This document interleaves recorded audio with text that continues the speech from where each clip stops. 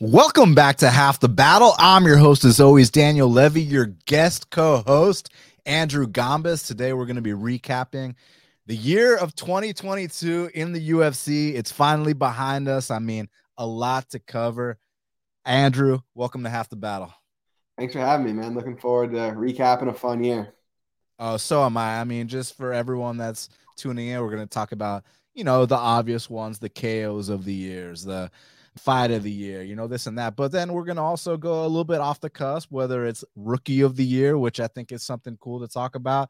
We're going to introduce for the very first time the Jay Perrin Jobber of the Year award and the Derek Minner Stunt of the Year award, as well as talk about our best and worst bets of 2022.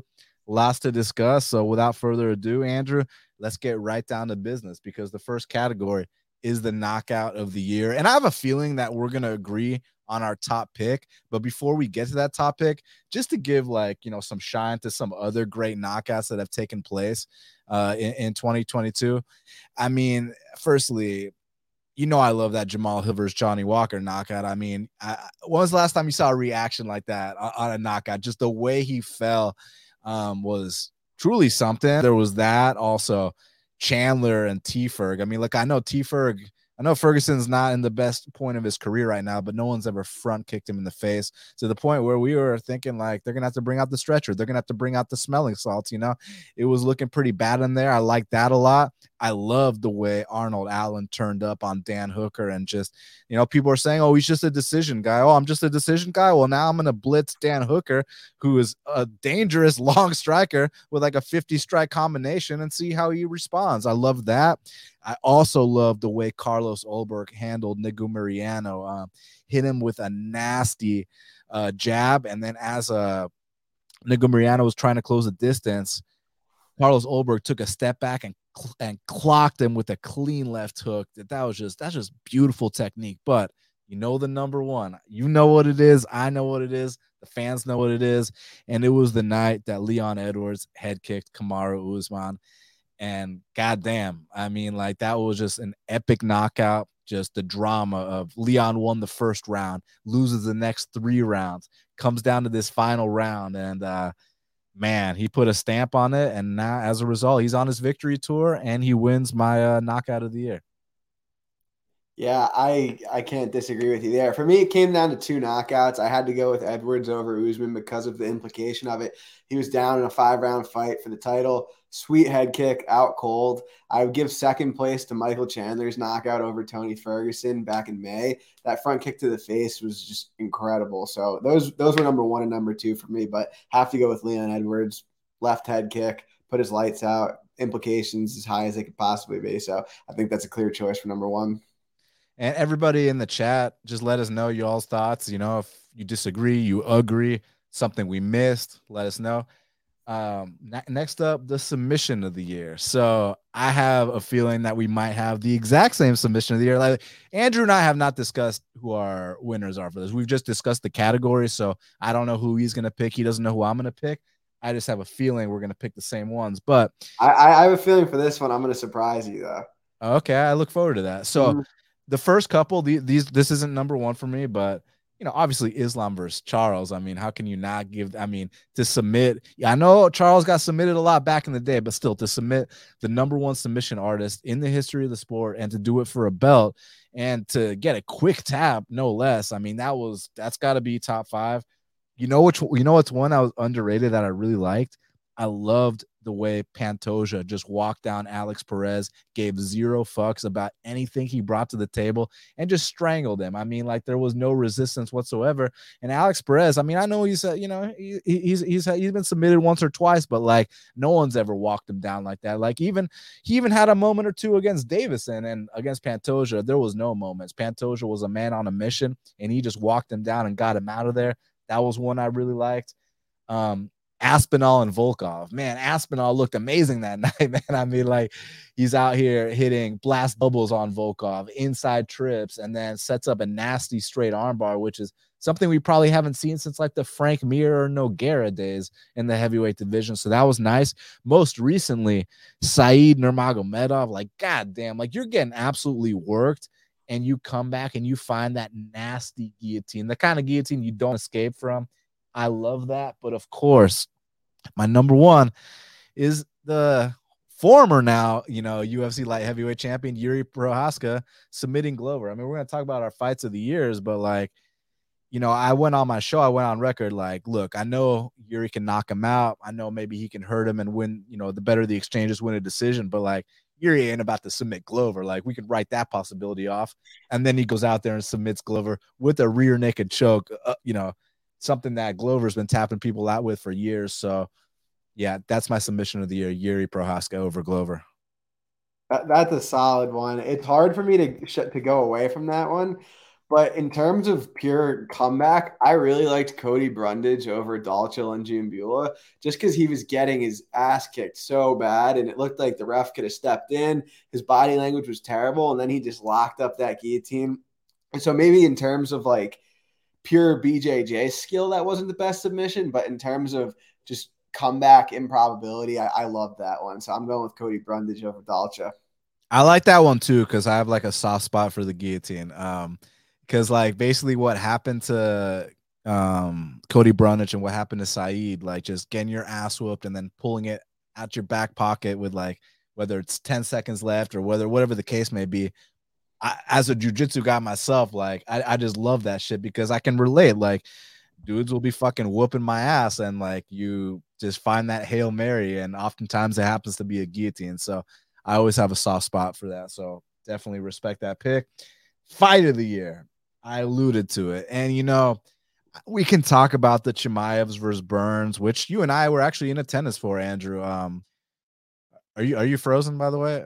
Your facial expression is frozen. I believe he's frozen. I ain't the frozen one, right? Y'all let me know in the chat. It's definitely him, right? But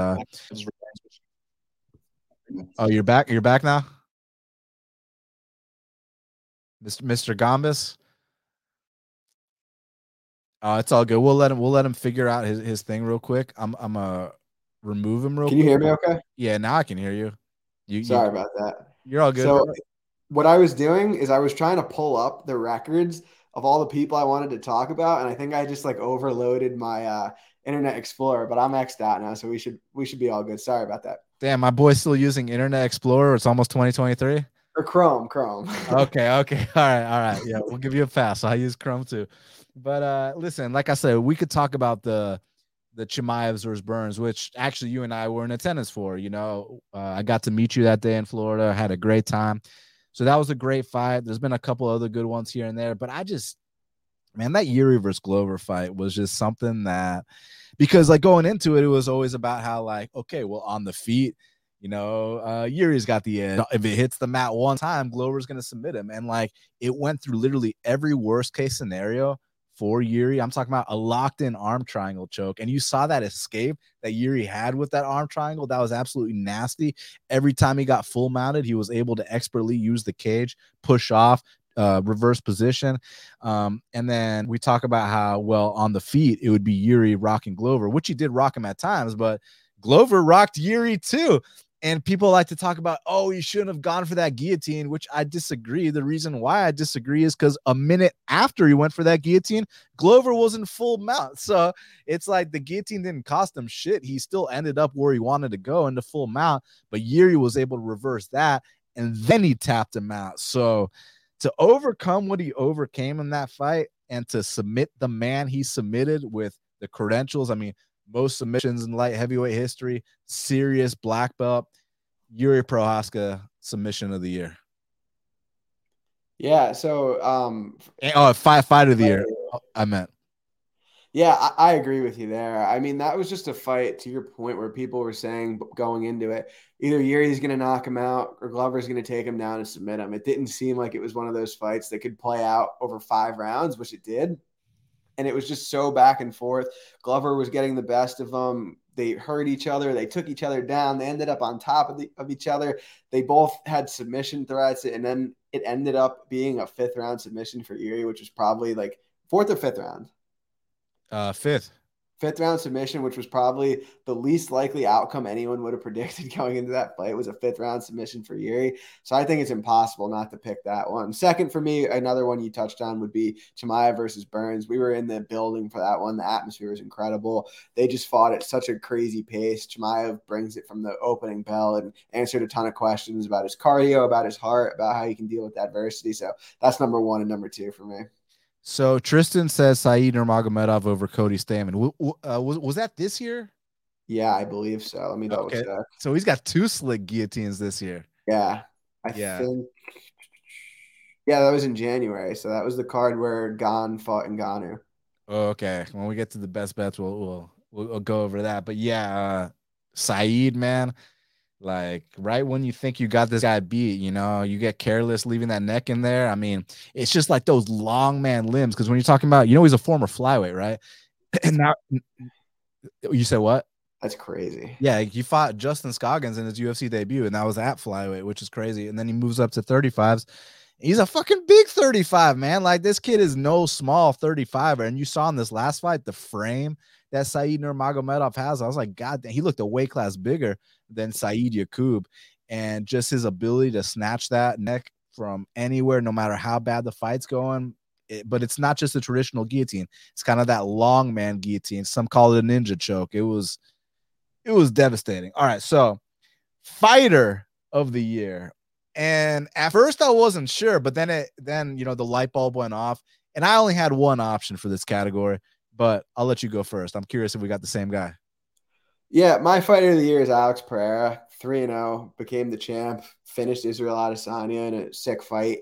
I think did he go from unranked to champ this year? I mean, he definitely wasn't in the top 10 at the beginning of this year, if I remember correctly. So was his fight against Michailidis this year or last year? The Michailidis one was in November of last year, and then he fought. Hang on, let me just pull it up. He went Michailidis to Bruno to Sean to the title.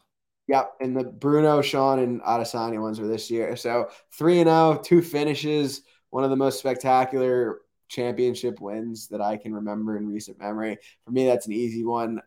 He had so many question marks about him going into this, coming from the kickboxing background. It's how will he hold up in the grappling? How will his cardio be in the later rounds? To go from being down 3-1 against Adesanya to finishing him in that 5th round, Pereira is my fighter of the year for sure. Yeah, and I agree. He's my fighter of the year as well. I mean, it's just insane, like, to transition from a completely different sport, which he was great at that other sport, but still, like, like we always talked about how when he fought Adesanya in kickboxing, well, Adesanya rocked him, but they gave Pereira the 8 count and this and that. And it's just crazy how, like, this guy, when he came back and finished Adesanya twice, like both of those were comeback wins. And like, it looked like Adesanya was the better fighter, but it just didn't matter at the end of the day. And not only that, you also saw some other elements of his game. You saw him go in there with a blast double leg on Israel Adesanya, which I did not expect. And he got awarded his brown belt. So yeah, I'm not sitting here saying, he's about to Glover Teixeira these dudes, but at least like you're seeing improvements, and he's taken all areas of the game seriously. And then that's what a champion should do. So yeah, I'm pretty damn impressed with our champion. And I think it's a no brainer for the fighter of the year. Absolutely. Yeah. He answered a lot of questions. He achieved the biggest thing. He achieved the biggest accomplishment you can make in the UFC, which is becoming the undisputed champ, which very, very few people do. So shout out to him. And out of curiosity, look, obviously he hasn't defended the belt. He hasn't been in the sport that long, but just like in terms of combat sports athletes, where does he rank? Because you look at a guy like Cejudo, right? Olympic gold medalist, 1 belt in 2 weight classes in MMA, right? But now you see a guy like Pereira, who he's a glory double champ, right? Like, and now he's a champion, the UFC. So 2-sport world champion, like it's pretty fucking serious, man. Yeah, I mean, it's hard enough to win a belt in either one of those sports, let alone win 2 belts in one sport and then another belt in another. It's seriously impressive that you have to put him very high up in the conversation, in my opinion. I've been loving the memes about how, like, well, Israel's about to go try something new, and Alex is like, hold my beer, So it's funny. Yeah, they've all been pretty good. All right, so let's see what else we got. The breakout fighter of the year. So this is someone that's like been paying their dues for a while, but 2022 was the year that they really shined and they really took things to the next level. Who do you think it is? I've got Sergey Pavlovich is mine. Sergey, obviously, we just saw him knock out Tai Tuivasa. Before that, he knocked out Derek Lewis, and before that, he knocked out Shamil Abdurakhimov. So 3-0 in 2022, three first round knockouts. For me, that one's my breakout fighter of the year. He's a guy who I always thought had power. I always thought he was a decent heavyweight, but this year he went in there and knocked out three guys in the first round.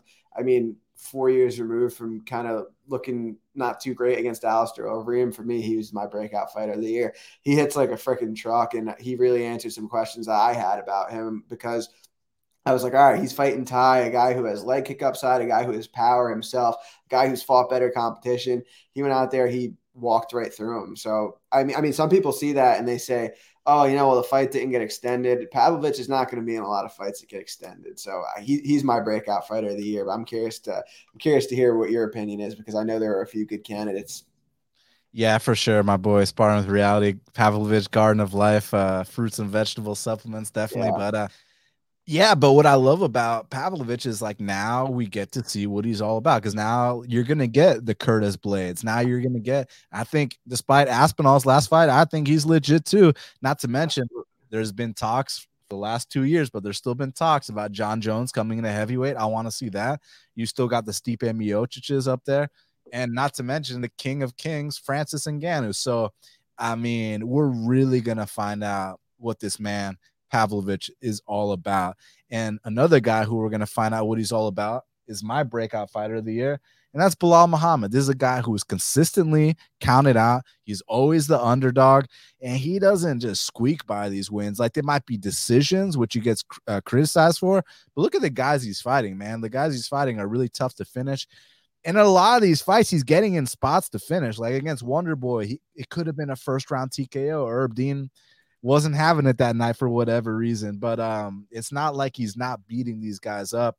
And he started this year, I think, outside the top 10 and ended the year in the top 5. So that means that who he's going to fight in 2023, it's going to be the Colby Covingtons. It's going to be the Chimaevs. It's going to be the Usmans. It's going to be the Gilbert Burns. There's not going to be any more like, well, if he fights this guy, then roo. Now it's going to be like, hey, we're going to find out what the deal is, how good this guy can truly be. Because what I've always loved about him, I mean, take away the bias of the fact that he's always the underdog and he always wins. And if you bet Bilal Muhammad every single fight, you will profit long term.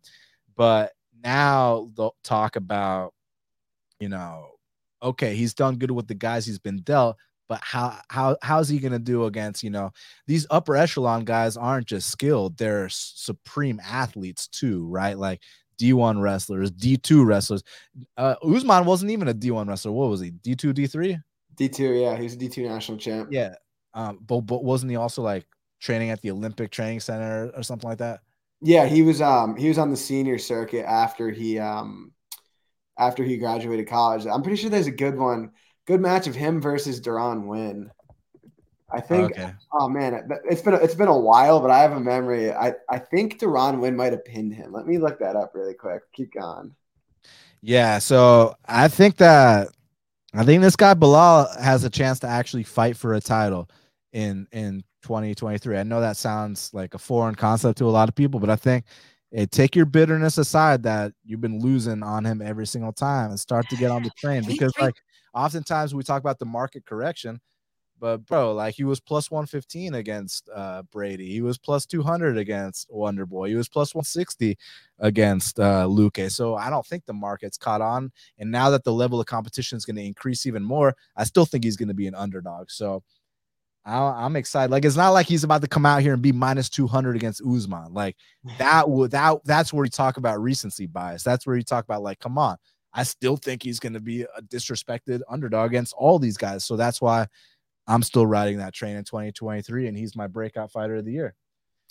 Yeah, that's a solid one, and we'll talk about it later with worst bets of the year. But I've been one of those people who has been counting Bilal Muhammad out in the past, and it's funny because the one time where it seemed like it was going to work out for me was the Edwards fight, and it ended up being a no contest.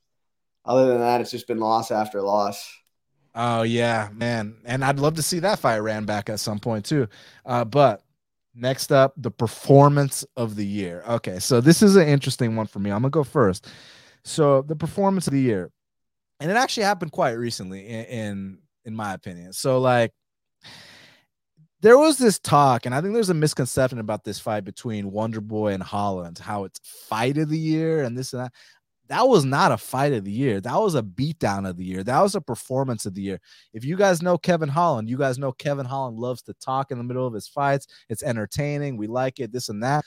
Kevin Holland was not talking after round one. And there's a reason behind that. The reason being is that Wonder Boy Thompson took the fight out of Kevin Holland, which, they made their gentleman's agreement. They got down to the ground once. Kevin Holland let him back up. You can criticize him all you want for it. But the bottom line is he got the stand up fight he thought he wanted. And man, after that, like, goddamn, like that was because, like, going into the fight, we're thinking Wonder Boy's 40. Wonder Boy, coming off two fights that weren't even competitive. Like, he's just not the same guy anymore. Plus, with his style, fight you with his hands down. These guys coming up, we know that Kevin Holland can crack, man. So I was kind of worried for him. Not enough to bet Holland, thank God. But god damn, the techniques. And then also, it was like the kind of performance like back in the day when Machida fought Rashad and dethroned him for the belt. Like, literally the next day on Monday, like, karate schools filled up because, like, it was like, holy shit, like, karate really works. After what Wonder Boy just did to Holland, I guarantee you the sign up rates for karate schools just went up. And I talked to one of my buddies, Joey Imperator. He's like a really well respected karate black belt, and he was just like freaking out over that performance. Like, he's like talking about, like, man, you don't see guys throw side kicks anymore. It's a technique that you can't really even counter, and like, and then it opens up all parts of the body. And man, Stephen Wonderboy Thompson, performance of the year for me. My boy sparring with Reality said Islam over Charles, and I mean, I agree. He knocked him down. He submitted him. He mopped the fucking floor with him. So I don't disagree with you.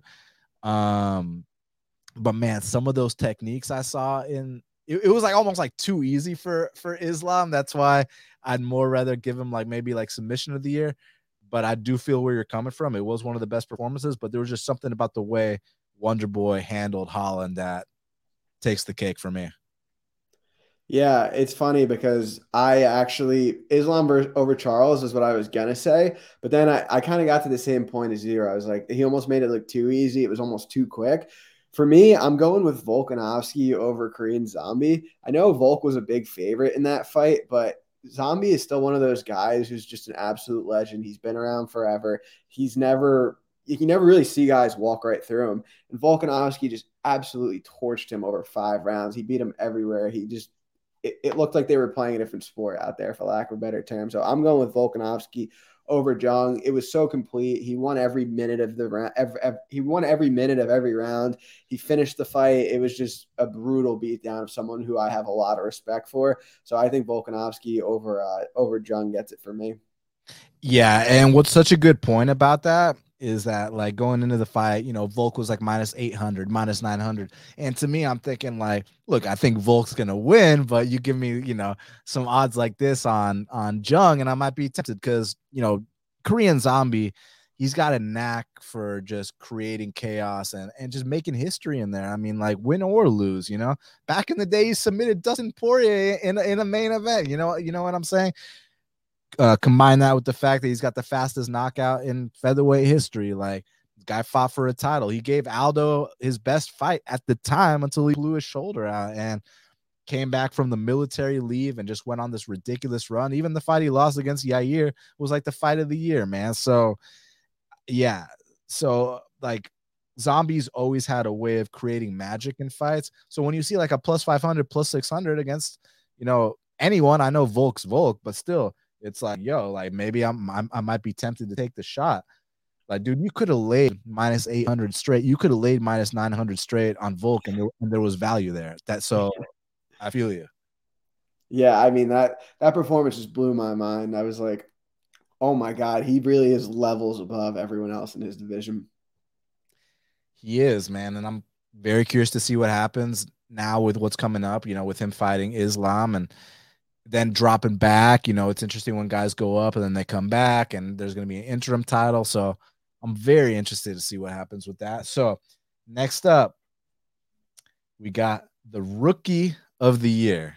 So that means they made their debut in 2022. Obviously, I got two. I got a male and a female. So my male rookie of the year for 2022 is a man named Jailton Almeida. This guy at 205 pounds. I mean, like his jiu-jitsu is absolutely nasty. He submitted a Russian on Contender Series. He's been just running through everybody in the UFC right now. They even offered him Jamal Hill for this upcoming card in Brazil. But Jamal was like, I'd rather fight Glover for the title instead, so I don't blame him there. But just imagine a year from now, I could see Jailton, just being right up there, not even just light heavyweight, but maybe even heavyweight. Like the skill set, the size, the confidence. I think he's the rookie of the year, and I think he's a force to be reckoned with. Yeah, that's my rookie of the year too. For me, that was like no way. Yeah, for me that was like the easiest one to make. He's 3-0. He's finishing everyone. It's not just that he's finishing everyone. It's just he's absolutely dominating them. He goes out there, gets on top, chokes them. It looks like he doesn't even it looks like he doesn't even break a sweat out there. I think he's already probably right up there with the top tier of that division. I think he could have success at 205 or at heavyweight. And yeah, coming from Contender Series and just absolutely annihilating everyone he's fought, for me, that's easy rookie of the year. Yeah, for sure. And then I'll just tell you who my other candidates were, just so you know who Jailton's competition was. So Mohamed Mokaev. I mean, the guy came in and made a storm. I mean, like, listen, Cody Durden, maybe he'll win some, maybe he'll lose some, but like, no one's ever handled Cody Durden like that. Like, no one, like, not a single guy. And then his next two fights, I mean, it's funny how like we criticize them because they weren't 30-second flying knee knockouts, but like the next fight, he sets a fucking takedown record and most takedowns in flyweight history. Next fight, like I know Malcolm Gordon might be this, might be that, but he still dominated him and submitted a black belt at the end of the day. Like, okay, he didn't knock him out in 30 seconds, but like that's the kind of standard we hold this kid in. Like, so that just goes to show like you can't, discredit him or diminish his performance just because he whooped a guy's ass for 3 rounds instead of, submitting him in 30 seconds. So he was one of my candidates. Obviously, I gave it to Jailton. And then for the women, Luke brought up a really good one. Yasmin Yaragui. I definitely think she's a strong candidate, but I got to give it to Natalia Silva, man. I think that Natalia Silva just came into the UFC and is just showing something exciting. Like it's giving us something. Like, when's the last time you saw a chick throw a spinning back kick knockout? Like, I haven't seen a spinning back kick knockout. Someone correct me if I'm wrong, because I'm sure there has been one since then. But you remember when Renan Barão spinning back kicked Eddie Wineland on the John Jones versus Gustafsson card, the first one? Like the shit really that Natalia did to her last opponent, like goddamn. And then prior to that, sorry, remind me what was her debut again? Hang on, let me look it up. I could picture the girl, but I can't think of her name. Like, oh yeah, Jasmine. Oh yeah. So she's in there with a Canadian silver medalist, I believe. I don't know what her credential is, but she was coming off a win against someone who had spent time in the UFC before that. So it wasn't like she was going out there and beating a complete jobber. Yeah, so Jasmine Jasudavicius, all my Canadian listeners, let me know if I'm fucking this up, but I'm pretty goddamn sure Jasudavicius was like a Canadian silver medalist, bro. And Natalia's going out there, not just stuffing all the takedowns, Andrew, landing takedowns of her own and not being gun shy to let her strikes go because of the threat of the takedown. She was that confident in her takedown defense. She let her strikes go, and then she attempted takedowns of her own and secured them. So that for a debut, I was like, okay. And she was like half the size. I paid attention there. She was half the size of her next opponent, and spinning back kicks her to the face and into the fifth dimension. So, yeah, Natalia Silva is my female rookie of the year. Yeah, that's solid. I didn't come prepared with a female rookie of the year, but I think that one's pretty hard to argue with. Also, Yasmin Jargui up there too for rookie of the year. Both of them have a lot of talent, and I see them doing big things in the future. Absolutely. Are they same weight class by chance off the top of your head? No, I think Yasmin is 115, and I think Okay, cool, Natalia is cool. 125. Let me double check that though. Because like, okay, part of me loves, you know, the matchups of like the top prospects, like Demir versus Armin last week, right? Even though yeah, the fight might not have been the best, but like I love those kind of matchups, like Arnold Allen versus Sodiq Yusuf, like Yeah, where you know just two big time prospects. Let's see who the better guy is, because a lot of people are like, no, let's protect these guys. Let's let them take out the old guard, which I love taking out the old guard too. Don't get me wrong, like you're gonna be seeing that a lot with, you're gonna be seeing guys like Dan Hooker, Tony Ferguson, RDA get kind of ushered out the lightweight rankings. So you're going to see these guys like Armin Sarukian, Demir, Jalen Turner, all these guys are going to kind of take their place. And you're going to see that in all these other weight classes as well.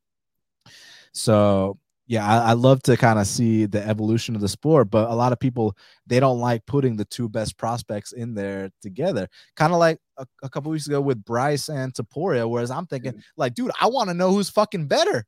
Like these guys are so good. You're talking about both guys being future champions. Like I want to know who the better man is. Fuck protecting them. This is the UFC. Like let's find out who's better. And back to performance of the year. I still give it to Wonder Boy, but goddamn was Taporia close. I mean, like, because I thought, like, okay, some sprawl and brawl, bust him up a little bit, but when every single shot you land has that kind of impact, you're dropping him all over the place, you're wobbling him, and then hey, let's add insult to injury and let's go submit this guy real quick, So I was blown away by Taporia, and I've already been impressed with him, but that took it to a new level because I always thought, like, okay, yeah, top 10, maybe top 5, but now I'm like, okay, yeah, top 5. Like this guy might actually fight for a belt. So he actually really, really impressed me. yeah, that was a great performance. There's like, it's one of those things too when you talk about matching up to prospects, if you want to call them that, or people who are going to be taking the step up. A loss in the UFC doesn't mean the end all be all. Like Sarukian lost, there's no one out there that I see that's saying that he can't compete for a title still someday. It's not like boxing where you have one loss and that's the end for you. So I don't mind them matching prospects up at all. Bryce Mitchell will be back if he wants to be. I mean, there's a ton of guys at 145 he could beat right now, and it's the same thing goes for when Sarukian and Gamrot fight, or when Demir fights Kudaladzej, or Demir fights Sarukian. Right. There's more to do for them, even with the loss. Exactly. And certain guys' stocks will raise after losses. Like Guram, for example, when he fought Demir, like that was just such a good fight that on paper there's a loser, but in my Yeah. eyes, not a loser. In my eyes, I saw a very high level fight with two guys that are going to emerge in the top 15. And again, back to the point, kind of weed out the old guard, the people that they earned their spot back in the day, but the circle of life, you know how this shit goes. So yeah. Now, next up, let's see. So we did performance, we did rookie. Now we're gonna get to one of my favorite ones. We're gonna get to the Jay Perrin Jobber of the Year award. So, you know, I thought I knew what a jobber was, and then I heard Jay Perrin run his mouth, and I was like, oh my god! But I can't. Jay Perrin's such a jobber. I can't even give him an award on my own show. So the the 2022 Half the Battle Jay Perrin Jobber of the Year award goes to Derek Minner. I mean, when you talk about being a jobber, like even prior to this whole fiasco, Derek Minner was already a jobber. Derek Minner was already that guy that, I know his record's a little bit better than 500, but it's just kind of like if he can't get you out of there in the first round, it's content going home, guy that's been a journeyman for a very, very long time. But he wanted that crown this year. He wanted the 2022 Jay Perrin Jobber of the Year award, and boy did he get it, man. Because I mean, when you talk about the bullshit that happened, man, like it's one thing, you go through, you run a guy through the series, he gets out, you gas out, you lose the fight, whatever. But like to go into a fight 2 hours before the fight, the line moves $2 in the direction of your opponent.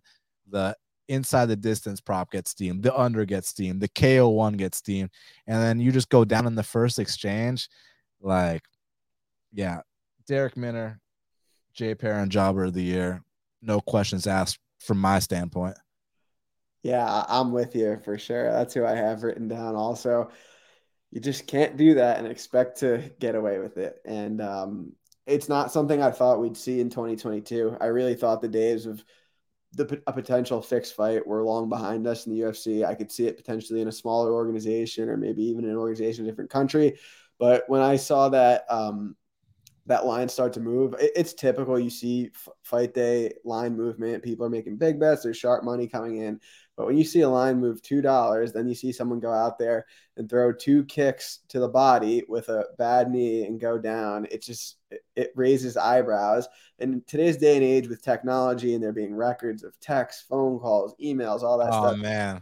you just can't expect to get away with it. And it's funny, I actually went back and rewatched it recently because the biggest thing for me was like, all right, if they fixed a fight, it's different than if you fought injured, not like still trying to win the fight. And so I'm like, all right, I want to make the judgment for myself. Do I think he was in on it? I went back and watched the fight. He didn't throw a single head strike. He didn't even want to knock him out by accident. He went and threw two. He threw a couple leg kicks. He threw a couple body kicks. He went down. So whatever happens to that situation, I wish them all the best. But he, in my book and in your book, wins the Jobber of the Year. Yeah, man. No questions asked. And it was also like the first time in a long time where I truly felt disgusted.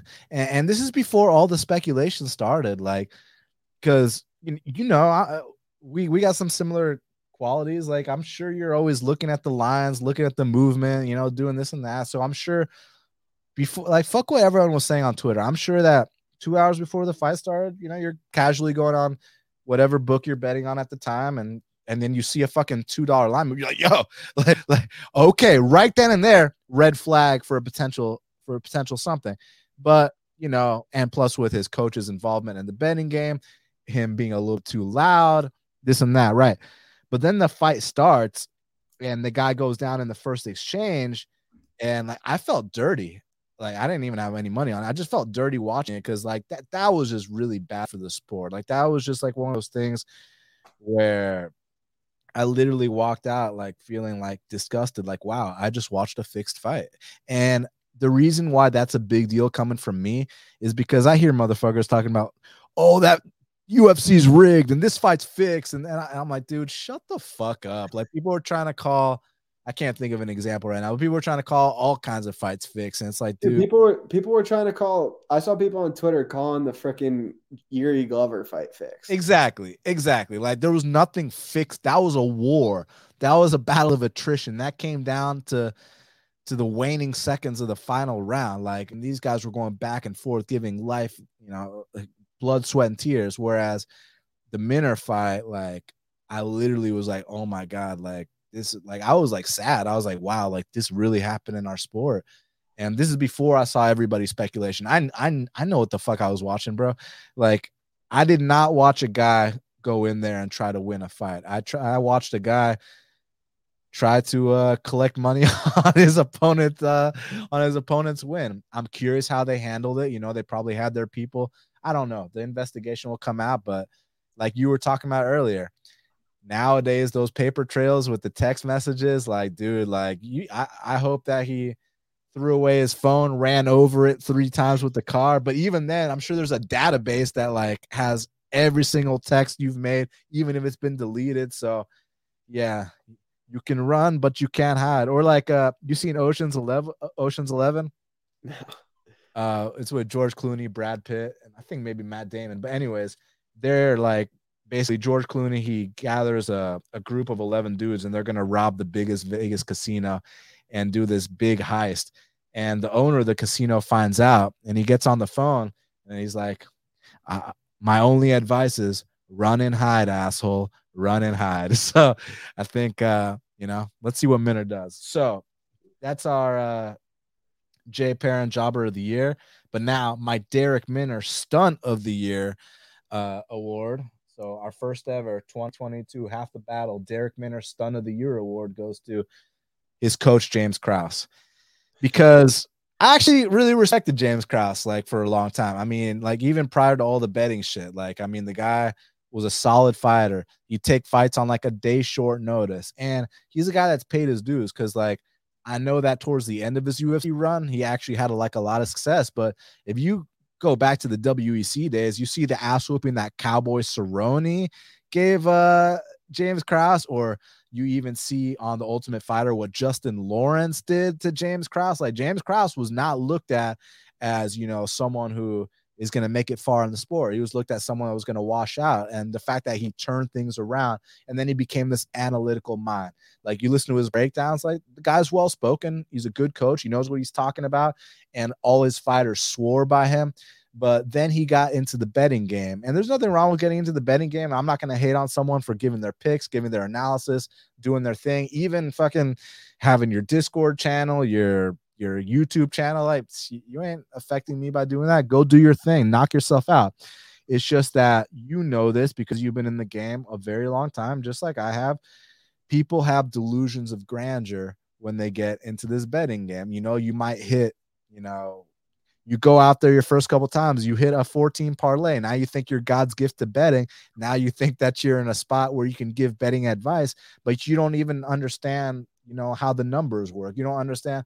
Like, to you, it's just picking winners. So yeah, I'm gonna go pick Bo Nickel at minus 1800, lay 18 units to win one. You know what I'm saying? Like, that's how these guys start off, because it's all about picking winners. They don't understand about the value and this and that. You know, like, no, I'm not gonna go bet Jamie Pickett, but like, still, I'm not laying no minus 1800 on Bo Nickel. So basically, the point I was trying to make was, you know, he had a little bit of early success, which you can call it, what is it, like beginner's luck or whatever the fuck they like to call it. But everything evens itself out. And, you know, you're going to get found out if you're for real or for not. And I think that he kind of got a little bit carried away. He got a little bit cocky. Then he started getting involved with people who were also in the game. And they used the fact that, you know, James Krause has the notoriety of being the former UFC fighter, the former coach. And now we mix him in with, you know, a quote unquote handicapper. And they thought they were really going to take over this game. And I didn't have an issue with Krause. Again, for the YouTube channel, have your Discord, do your thing, bro. I don't give a fuck. It's just the first red flag was the account takeover part. And I'll tell you why. You know, there's legit ways to do account takeovers. Now, not legally, but just in terms of my morals and my ethics, there's ways to do it that's not wrong. And the way to do that, you know, hypothetically speaking, would be, let's say that you have an entrepreneur friend who doesn't know shit about betting, but like, y'all are close, you guys know each other, right? And he says, like, listen, I'm gonna deposit hypothetically 10K into this betting account. You win me back my 10K, and then everything we profit from there on that, we split 50-50. That's a legit way to do an account takeover. Not legally, guys. Don't do this. It's not legally, but just in terms of my morals, you know, weed's illegal, prostitution's illegal, gambling's illegal, but those things, there's nothing wrong with those things in my book. Like, I'm not saying go do them. I'm just saying I don't think you should be thrown in jail if you do them, right? So, you know, but the thing with the account takeovers, the big difference with what Krause was doing was he's offering it to hundreds of people that he doesn't know. He's offering it to like Joe Schmo on Twitter. He doesn't know this person. And then there was all this thing about how, well, if you don't have a winning week, you're still going to owe us money. You know, it's kind of like in Goodfellas when it's like, oh, your mom's in the hospital. Fuck you, pay me. Right. So it was like one of those kind of things. So that's where I was first like, yo, because people had red flags about him prior to that. But I was kind of like, you know, when he went on Helwani, I was just like, dude, don't be so loud and talk about how you make more doing this. Like, kind of keep it on the DL. But I still wasn't like, okay, arrest this man. But when you go out there and blatantly fix a fight, that's when, you know, you cross the line. And that's when you receive the 2022 Derek Minner Stun of the Year award. So, yeah, it goes to James Krause for me. Yeah, it's hard to argue that one. I did pick a different one, though. I went with Askar Mazarov, who fought who fought Alonzo Menifield earlier. That's a good one. That's a good one. It came out before the fight that his record was fake. I think he started off like he started off 9-4. By the time they got in the cage, he was like 5-4. They said that he had fights on his record, never happened, and just more and more kept coming out about it. He gets in the fight with Alonzo Menifield, gets steamrolled, and I think he even went and had another fight after that, if I remember correctly. I think he had another fight after that in another organization and lost. Let me just clarify that really quick. Dude, real quick. It's not just the 5-4. Like, this guy started off, this record was like 22-8. Then it went down to like, 16-9, and he had like a bunch of different names. Like his name was like, Askarov Mozharov. Then it was Askar Mozharov. Then it was John Smith. You know what I'm saying? Like this guy like was changing names every like 6 months, trying to change his record as well. Yeah, so it looks like he actually retired after that Menifield fight, which probably isn't the worst idea. But yeah, that whole thing was a disaster. Well, Askar Mozharov retired, but his new alias it hasn't retired yet. Yeah, you're gonna see a guy that looks strikingly similar to him with a mustache with a 3-0 record coming on Contender Series next You remember year. when Chael Sonnen went to Brazil and he wore like the fake glasses with the nose and the mustache? Like, yeah, like the Mr. Potato Head. Yeah, like Mozharov's gonna come out with some shit like that. Yeah, that was crazy. For me, he wins the stunt of the year. Yeah, and there's some other stunts of the year that we talked about privately, but I think I think there's these are MMA Twitter stunts of the year too. But there's been more than one. But anyways, all right, contenders to look out for in 2023. So we're doing the contenders to look out for and the prospects to look out for, and the difference is obviously but for the fans, contenders are ranked, right? Like, so these are guys that you think are going to move up the rankings, and the prospects are guys that are, I think most of these guys are outside the rankings or they're at the very tip, like right in the top 15, and you think they're going to move up too. So I'm going to start off with my contenders to look out for in 2023. So one that I've been high on since day one is Arnold Allen. I think that he's very underrated. He's fucking like 9 or 10-0 in the UFC, which is crazy, man. And he's always coming out here and like performing at good prices, and like you see different areas of his game. He's got the reputation of kind of just being a low volume point fighter, but I've seen him go out there and land over 100 significant strikes in a 3-round fight. He's got the reputation of being a low volume point fighter, goes out there and just bum rushes Dan Hooker and gets him out of there early. Has a reputation for being a low volume point striker, submits Mads Burnell, who at the time, I don't know if you remember, but people were crying when Mads Burnell got released from the UFC. People are saying that was the worst decision that Sean and Mick had ever made, like in all their years. Like it was some catastrophe. But more importantly, Mads Burnell was known for his submission game, and you got Arnold out here going out here submitting him. I think Sodiq Yusuff is a great prospect. Arnold Allen was out there dropping him in the first 2 rounds. I was like, God damn, and landing takedowns too. So Arnold Allen's on my list. Chito Vera's on my list, man. I mean, I just love this guy's story. Like the fact that like, if you watch Chito Vera's UFC debut and you watch his most recent fight, it's like not even the same guy. Like he's truly like the definition of just hard work paying off. Like he's someone who, there is no off season with this guy. I hear how he's like running 13 miles. And he's just got this insane killer instinct. And normally I don't like the low volume guys. And I say low volume. He's landed over 100 significant strikes in multiple fights. But I'm just saying, for the most part, the way I like to describe Chito Vera's style is chill, chill, chill, kill, kill, kill. Like that's just how he fights, man. Like he'll drop like the first couple rounds and then just destroy a guy. And normally I don't like banking on that. But with him, it's super fucking reliable. And there's just something about him and his work ethic that sometimes the stars align for guys, like they did with Bisping when he won the belt, and like they did with Glover when he won the belt. And I could totally see Chito Vera overcoming the odds and one day being a champion. So there's him. Sodiq, you guys know how I feel about Sodiq. Yan Xiaonan, I think she's getting pretty close. I've always been high. I've bet on Yan Xiaonan literally every single UFC fight she's had. I think she's right up there.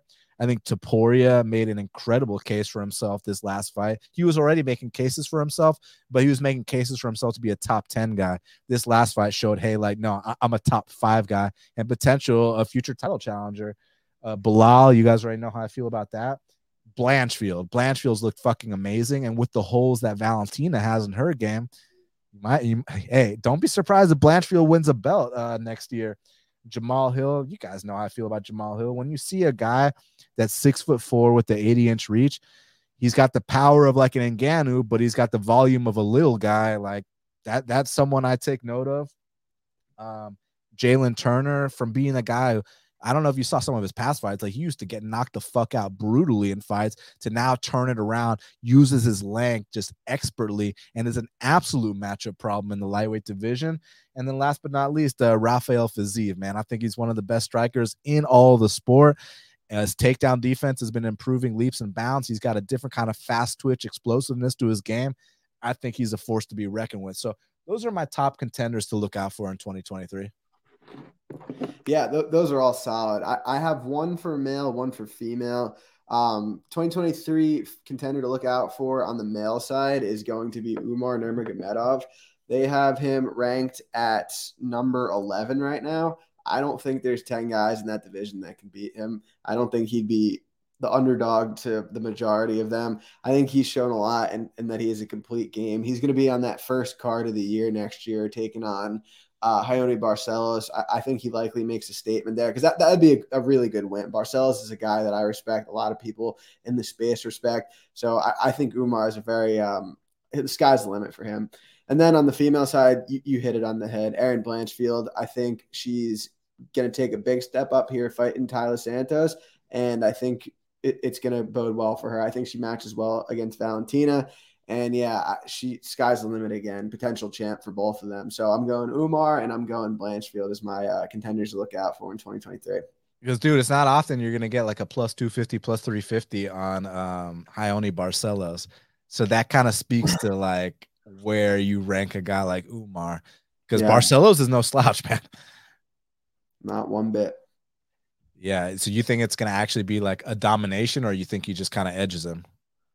I think he's gonna look. I think he's gonna be a sizable favorite. I think he's gonna look a sizable favorite. Yeah, and to do that against a guy like Barcelos, that'd be something to see. So we talked about our contenders. Now let's talk about our prospects. So most of these are unranked, just people I think are going to make an impact in 2023. I already talked about Natalia Silva. She won my Rookie of the Year. I think she's a force to be reckoned with. Nasty striking, good takedown defense, good jiu-jitsu, and is not afraid to be taken down. So therefore, she lets her just unorthodox strikes go. I mean, you see her throwing side kicks to the face, just like my girl Yan Zhao, and spinning kicks. So I love everything about Natalia Silva. I love her attitude. Michael Morales. I think this guy is just like a ridiculous like specimen of an athlete. And he's also got that Ecuadorian heart, like a guy like Chito Vera. So he's got like, imagine Chito Vera, but like a dude that could go to the Olympic Training Center with Chito Vera's like will to win and heart and finishing ability. Michael Morales, someone to look out for. Michel Pereira. I think that you give Michel Pereira the right matchups. I think that he could climb his way up a little bit, man.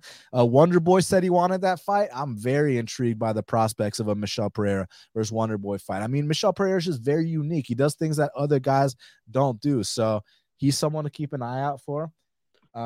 Also, Jack Della Maddalena, the level of competition is going to increase as he keeps winning, and dude's got clean hands. I mean, and he's got a chin, and he's got submission defense and heart. Like you saw that locked in arm triangle choke he escaped.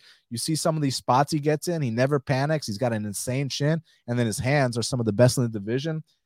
RoboCop, he's been doing his thing. I think you got to look out for him. Just a tough banger, and that comeback against Chitty was nasty. Ian Gary has been a money machine for me this year. I fucking love this kid, Ian Gary. And the thing I like so much about him, I mean, obviously I love his style, the volume, the smarts, this and that, but I love that people are down on him. But because he's Irish, therefore he must be a McGregor wannabe. Therefore he must be overhyped. Therefore he must be overrated. Whereas I'm like, do you recognize the skills you're seeing when this guy fights? I love everything about this kid, Ian Gary, and I've cashed on him in all his fights in 2022. And I look forward to keep doing that in 2023. Let's give him like Tim Means or some shit next fight, and I'll be on that as well. So Ian Gary, definitely.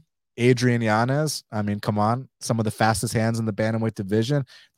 I was surprised they gave Chris Gutierrez the Frankie fight. I thought they could have maybe given it to Adrian Yanez. I think he's right up there. Carlos Olberg, just give this kid a little bit more time. He's a talent to be reckoned with. Jailton Almeida, we talked about him. And Yasmin Yaragui, we talked about her. So those are my prospects to look out for in 2023. Yeah, that's a great list. I'm going to take the easy layup here and say Bo Nickel prospect to look out for in 2023. Obviously, a couple dominant wins on the Contender Series, super extensive wrestling background. He's going to fight Jamie Pickett early next year. He's going to be a massive favorite. It's going to be really fun to watch how fast they try to move him along, see if anyone can even make him struggle, because I personally don't anticipate Jamie Pickett is going to make him struggle much. I think he's going to take Pickett down. I think he's going to finish him. But I would love to see him against some of that higher level of competition that maybe he can't just walk right through. Like, he's obviously going to get a lot of takedowns in the UFC, but I want to see what he's got on the feet. I want to see what he's got as a fight gets played out in the later second, early third rounds, and possibly even, I don't know if it'll happen next year, but possibly the year after, going into main events and co-main events and seeing what he could really do. Because obviously it's someone who I've been around a long time in the wrestling community, and it's crazy because he's a finisher in wrestling, and that doesn't really exist in college wrestling. Like, the skill gap between you and your opponent has to be pretty high for you to pin them. And he's like pinned people in the NCAA finals, which is very, very rare. So I think he's going to be a finisher in the UFC too. That's my prospect to look out for in 2023. Oh yeah. I mean, phenomenal talent. So let's see. Tristan said Mirzakhanov could get ranked. I actually think he might already be ranked. But either way, if he's not, definitely someone to look out for. But I think there's a chance he might be like 13, 14, 15 already. So definitely agree with you. So let's see. Now, this is one I had trouble with. The number one pound for pound fighter on the roster, because normally I just traditionally always give it to John Jones, but my boy hasn't fought in 2 years, so I think it's kind of tough to give him that. And then, oh yeah, real quick, Will Martin said Tatsuro Taira, one to look out for next year. I agree with that as well. Kid's nasty with his back takes. And you saw the guy who just beat CJ Vergara is fighting our favorite 1 minute, killer, Daniel Da Silva. So I look forward to that. But okay, the number one pound for pound fighter on the roster. This is a tough one for me because it's like I always give it to John Jones. He hasn't fought in 2 years. I can't give it to him this year. I want to give it to Volk because I think he currently is the number one pound for pound. But like, if Islam embarrasses him, then that's gonna have to be removed. But at the same time, he goes out there and beats Islam, becomes a 2-division champ. Then there's no debate who the number one pound for pound is. But I think Islam, despite the resume maybe not being there with like a Usman yet, just skill wise and dominance wise, he might be the number one pound for pound. So this is one I'm kind of sitting on the fence, but I think the winner of Volk and Islam is going to give me my winner here. Yeah, my 2022 number one pound for pound fighter is Islam. And it's funny because Volk would be my number 2, and it's in that order. It's one of those things where, like, I feel like Islam is going to beat Volk personally, but obviously they're in different weight classes. But I think if Volk even like gives him a run for his money, you could make a case for it because, like I said, he is the one coming up in weight. I just think Islam's game is so flawless. He's defensively on the feet, he's fantastic. His wrestling, he's strong. His top control, just everything about his game is just, it's really, really good. I actually think he's one of the best fighters of all time, probably skill for skill. I'd probably put him somewhere in the top 5 or 10 if you're just looking at pure skill, not necessarily like accomplishments or body of work. But when I watch him fight, I see so few flaws, and I think he's gonna dominate for a long time if he sticks around for that long. And I think he's the number one pound for pound right now. But definitely Volkanovski in that conversation. I think even though he got knocked out by Edwards in that 5th round, I think Usman still belongs somewhere in that top 5.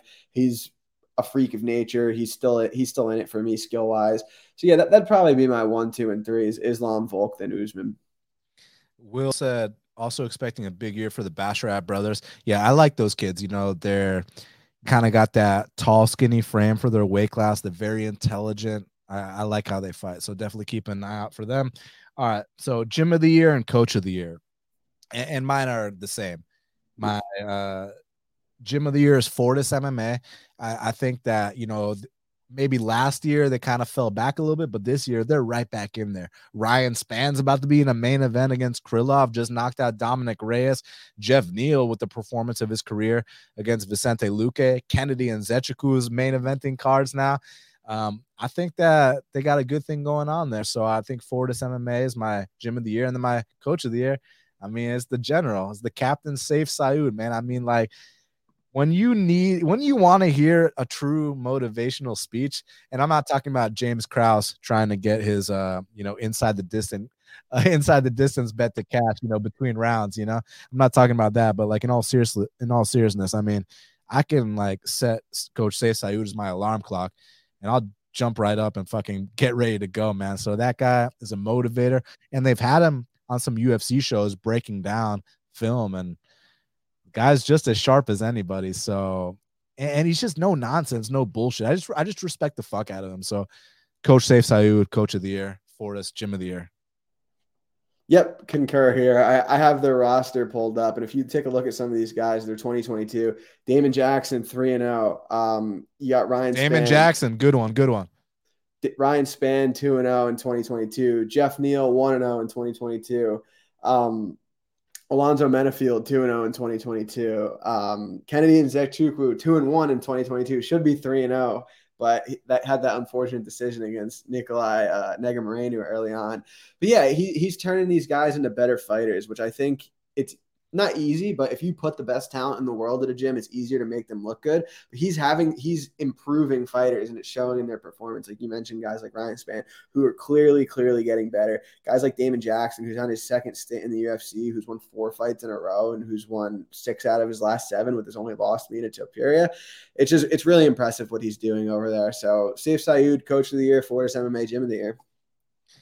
Sparring with Reality said Mark Montoya just came out of successful surgery today. We're really happy to hear that. It was a great presence in the sport. So, obviously wish him the best, and I'm glad to hear that. So, all right, our best bets of 2022 and our worst bets of 2022. What do the fans want to hear first? Y'all want to hear our best bets or our worst bets? Because I listed quite a few for both. What do you think? Because I mean, usually when people say, do you want the good news or the bad news first? They usually say they want the bad news first. That's what I say, yeah. So how about we give them the worst bets first? So my worst bets of 2022. So first event of the year. Okay, so last year, 2021, I had my worst year ever. And you know how there's always like the month break between like, the last event of December, first event of January. You got the time to kind of like, make your game plan and kind of figure out like, okay, what's going to be different this year and this and that. Okay. So coming out the gates, I come out firing out the gates in 2022. And my first bet, I make a big bet. I put 5 units on Giga Chikadze to beat Calvin Kattar, first event of the year. So I lost on that. And that same night, I also lost on Burrito to beat Algio. But anyway, so first event of the year, I lose 7.5 units, right? And that's like the first event of 2022. Coming off my worst year, I was like, that's not exactly how I intended to start the year. So yeah, Giga over Kattar. I mean, my reasoning going into it, not to make excuses, I just thought, you're giving me a boxer with a negative strike differential against one of the best kickboxers to ever be in the sport. Like, yeah, and he's coming off the Max Holloway loss. Yeah, give me Giga here. And then Calvin Kattar beat the living shit out of him in a way where I was like, oh my God, dude, like really? So yeah, I started the year off minus 7.5 units. And Giga was one of my worst bets. Let's just go back and forth on this. Yeah, that's it's funny because I think some of your best bets are going to be some of my worst, and then vice versa. So like I have Kattar as one of my best ones of the year. Yeah, but one of the worst ones that I believe you were on the other, I actually know you were on the other side of, was Luque versus Belal.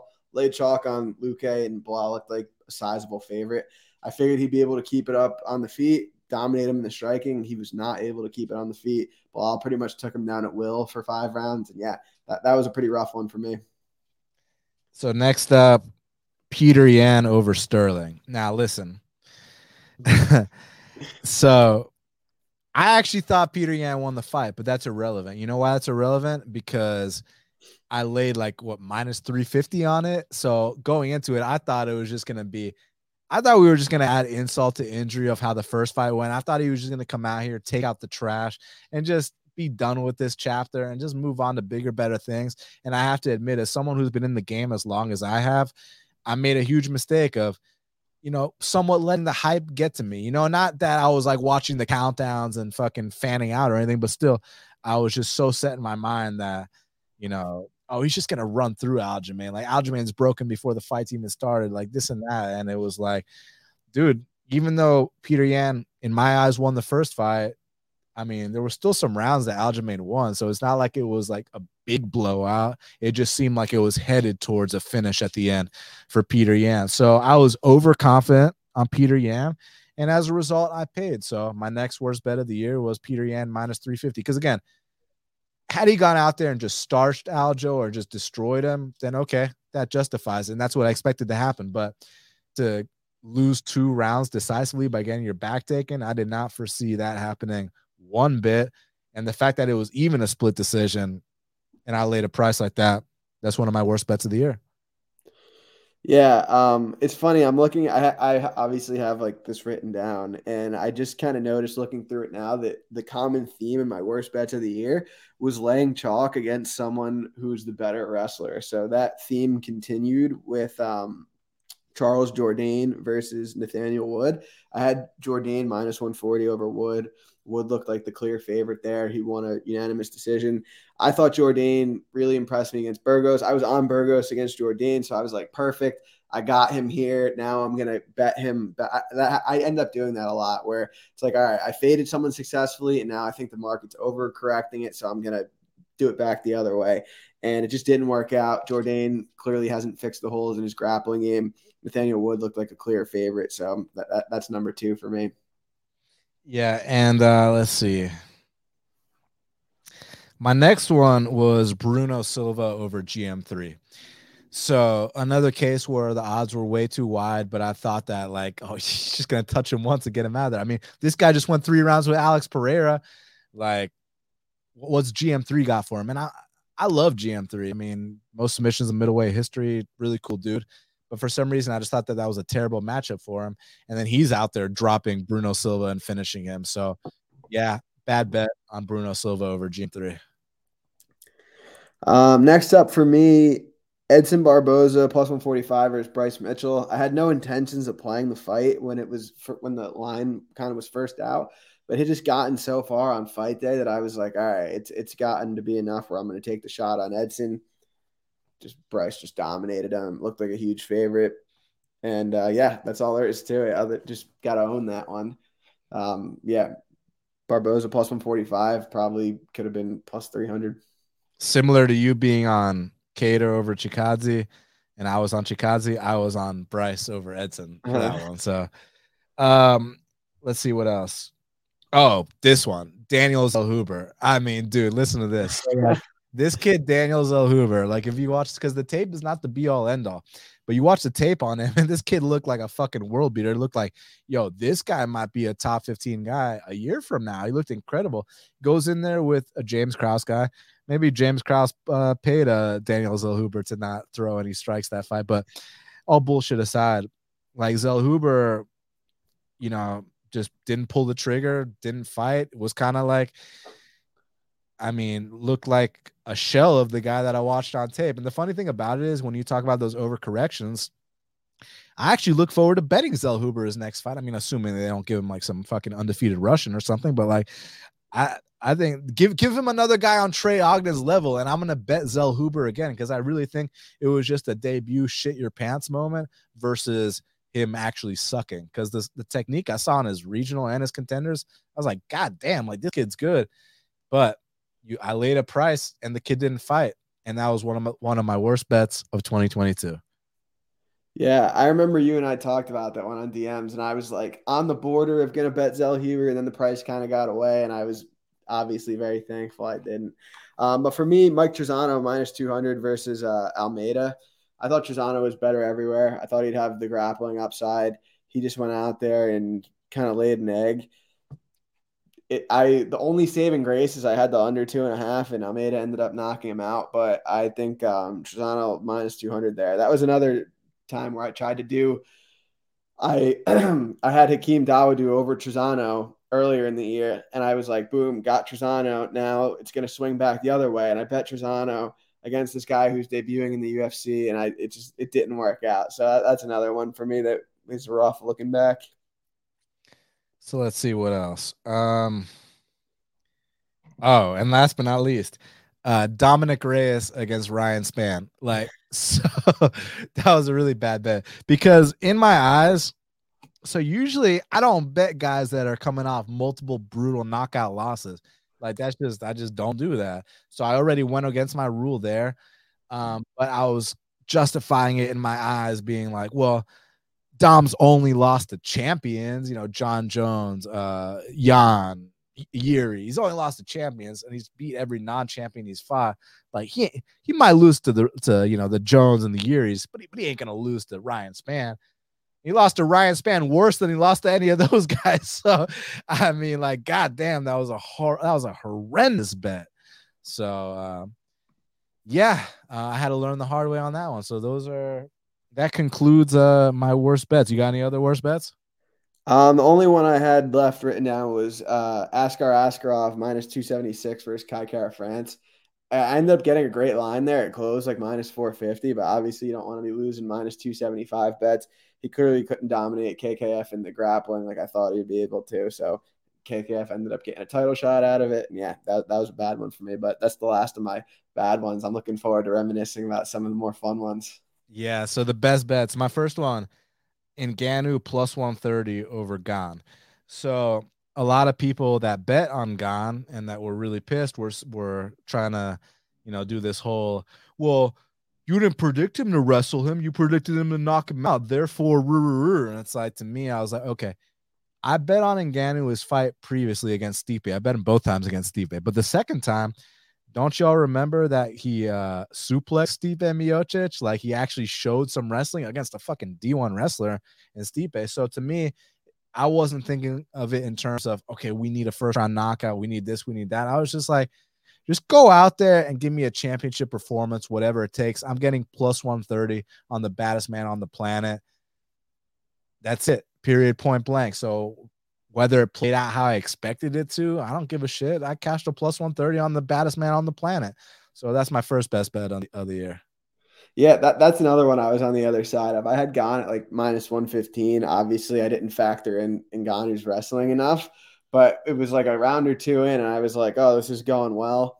Then once it got to like that third round, I was like, I might be on the wrong side of this one. And then clearly, I think Ngannou even fought that fight hurt. So if they ran that back, Ngannou would be a clear favorite.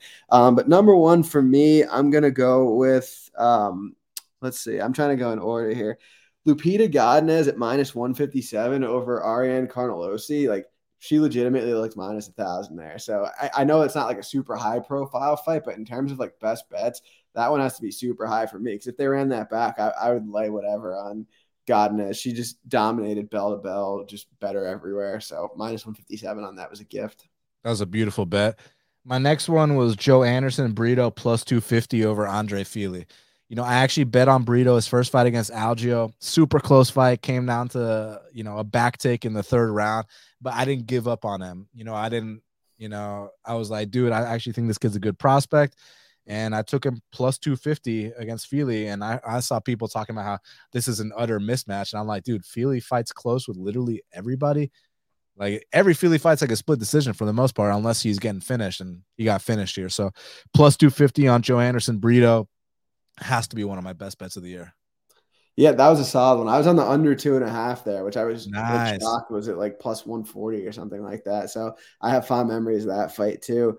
Number two for me, Marcin Tybura plus 335 versus Romanov. Beautiful. I kind of felt like Romanov was a bit of a front runner, and he hadn't really fought anyone that had that grappling chops of Tybura. And that first round kind of went about how I expected. He got him down. He rode him out. I didn't think he was going to be much of a finishing threat. And those rounds 2 and 3 came along. Romanov got more tired. He couldn't get Tybura to the ground. And all of a sudden, plus 335 was looking pretty damn good. So I'm going Tybura plus 335 as my second best bet.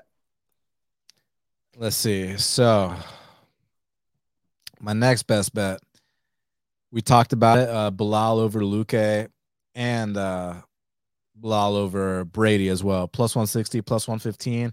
Just keep counting this guy out. Just keep giving me dog odds on him, and I'm going to keep riding that train until the wheels fall off, bottom line. So Belal, and, even prior to that in December last year, he was like plus 220 against Wonder Boy. So we talk about the market catching up. The market has not caught up, and they are still disrespecting this man. So, I mean, like, let's say I lose the next bet, I'd still be like 9-1 my last 10 bets on Bilal, so I'm gonna keep betting him. But one that was really good was Nate Landwehr plus 275 over David Onama. I mean, that's got to be one of my best bets, not just of this year, but ever.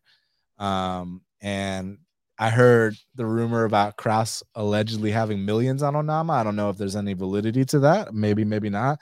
But all I knew was, man, if you can just get me past this first round, I think we can take over. And that's what happened. So plus 275 Nate Landwehr. And I put 2 units on it.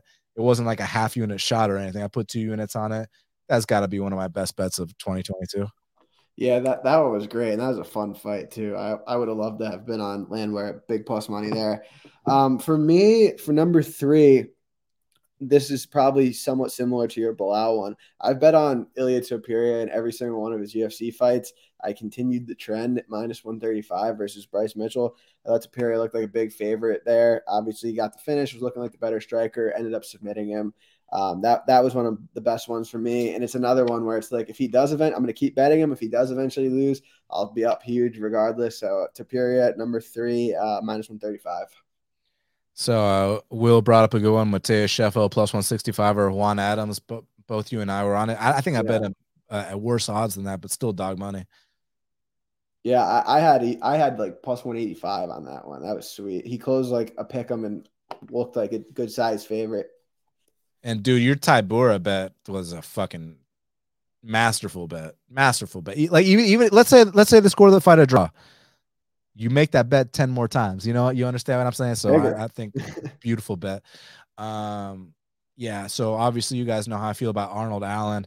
Cashed him plus 110 against Hooker.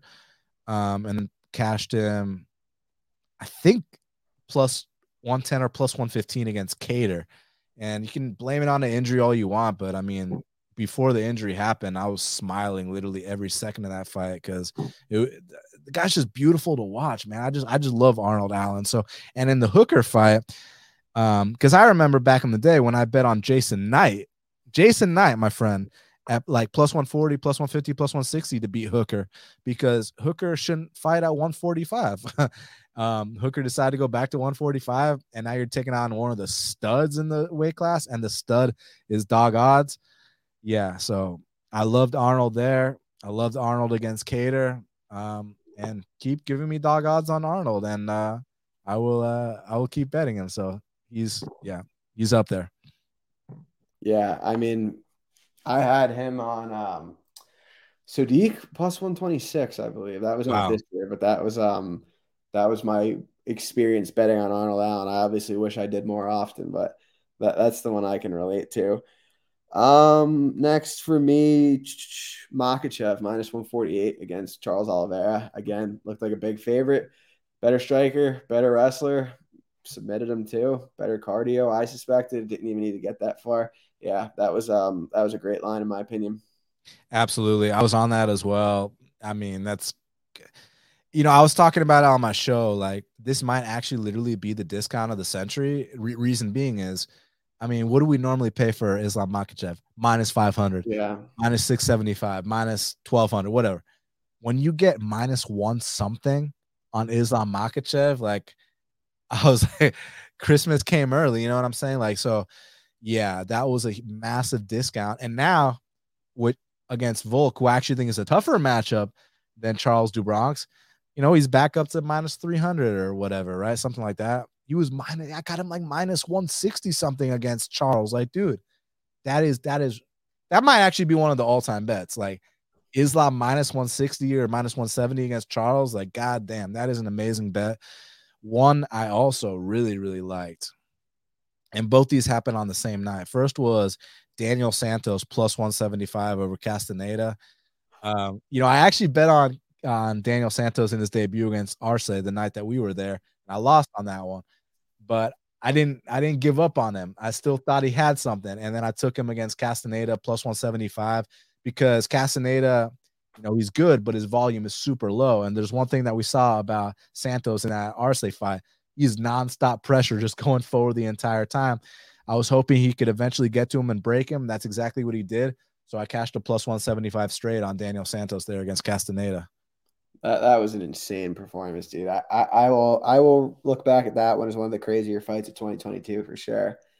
For me next, I'm gonna go with Jake Matthews plus 160 versus Andre Fialho.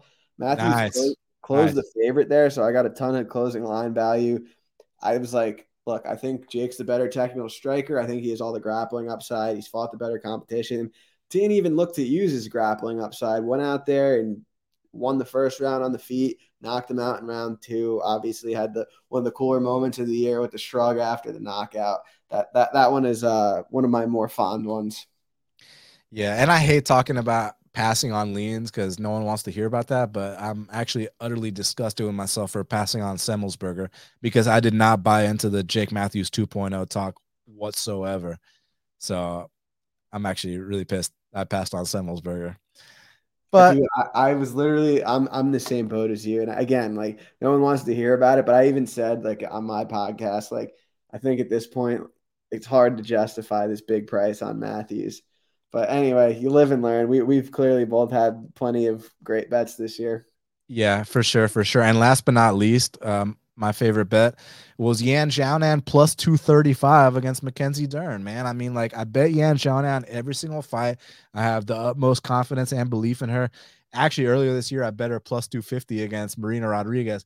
Kind of thought I won, but like either way, one of those bets where you get plus 250 on a split, and I'll make that bet 10 times out of 10. So regardless who you scored it for, I was happy with that bet.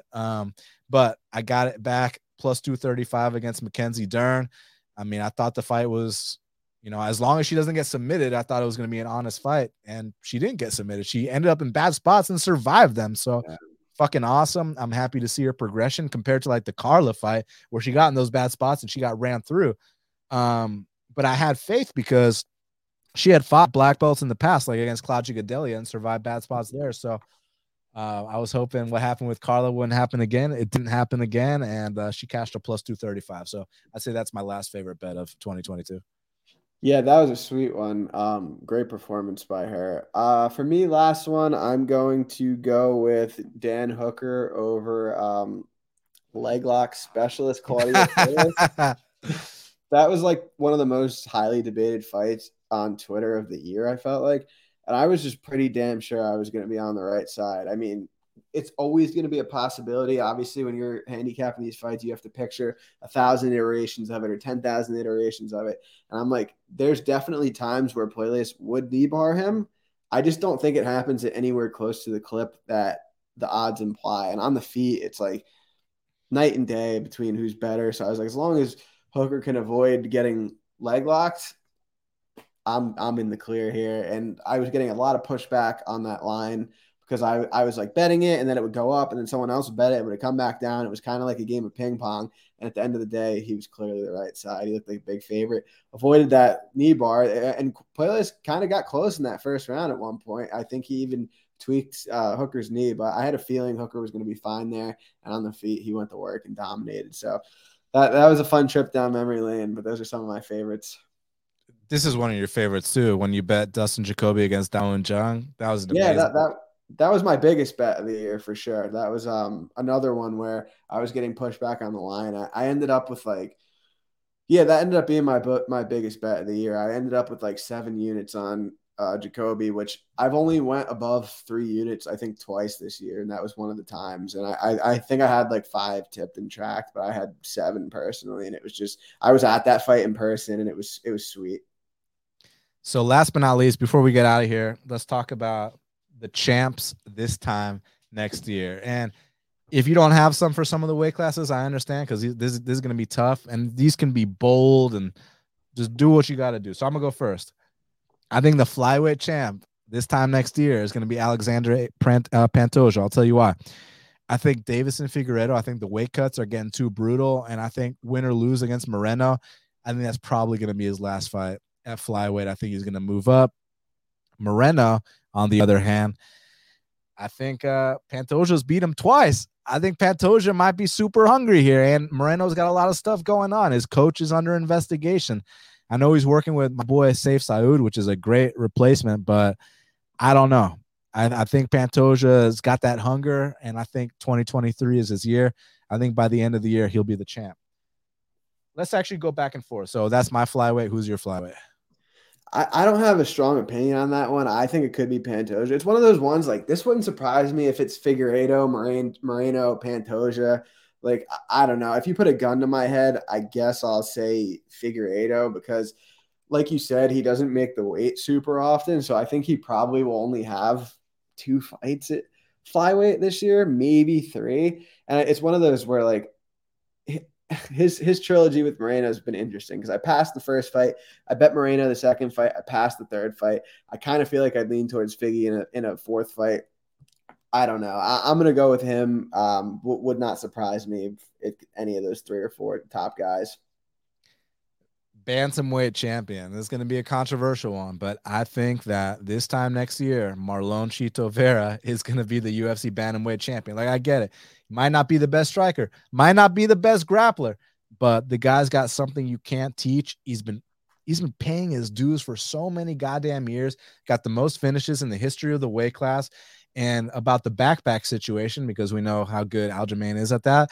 I saw Jose Aldo backpack Chito Vera, and I mean, Chito wasn't in danger of being finished. It seemed like, okay, we get to the next round and you get right back to work. So I think he can survive the backpack and then come back there and put it on Aljo, actually. So, and I think also, I know these kind of terms are kind of, whatever, like, I just don't think he's going to be denied on the night. Kind of like Bisping wasn't denied against Rockhold. Kind of like you just see these legends have their moments, like Glover, etc. Like I think when you pay your dues to this extent, I just think the universe is going to align and let Chito Vera be champ. Yeah, for me, this is interesting because I think Aljamain Sterling has had his hardest fight already with Jan. And I don't think that Jan could get back to a title shot in 2023 unless everything goes perfect for him. Because you have guys like O'Malley at the top of the division, you have Marab up there, you have Cejudo coming back allegedly. So and you have Marlon Vera up there, and even guys like Corey Sandhagen are never that far off. I don't think Jan gets back to the title this year. And I think Sterling matches up really, really well with Sean O'Malley. And he's never going to fight. Marab's never going to fight him. And then I think he matches up. Vera might be a harder fight for him than O'Malley, even though it's one of those things where it's like styles make fights. And I think style wise, Vera might be the harder fight, but I do still favor Sterling there. I think Sterling, if you're not at Peter Yan level, grappling defense, it's really, really hard to beat him and to even contend with him. And even if you are on that level of defense, Sterling's distance striking metrics are really, really good. Like he's outlanded guys like 190 to 90. Like he puts up great volume.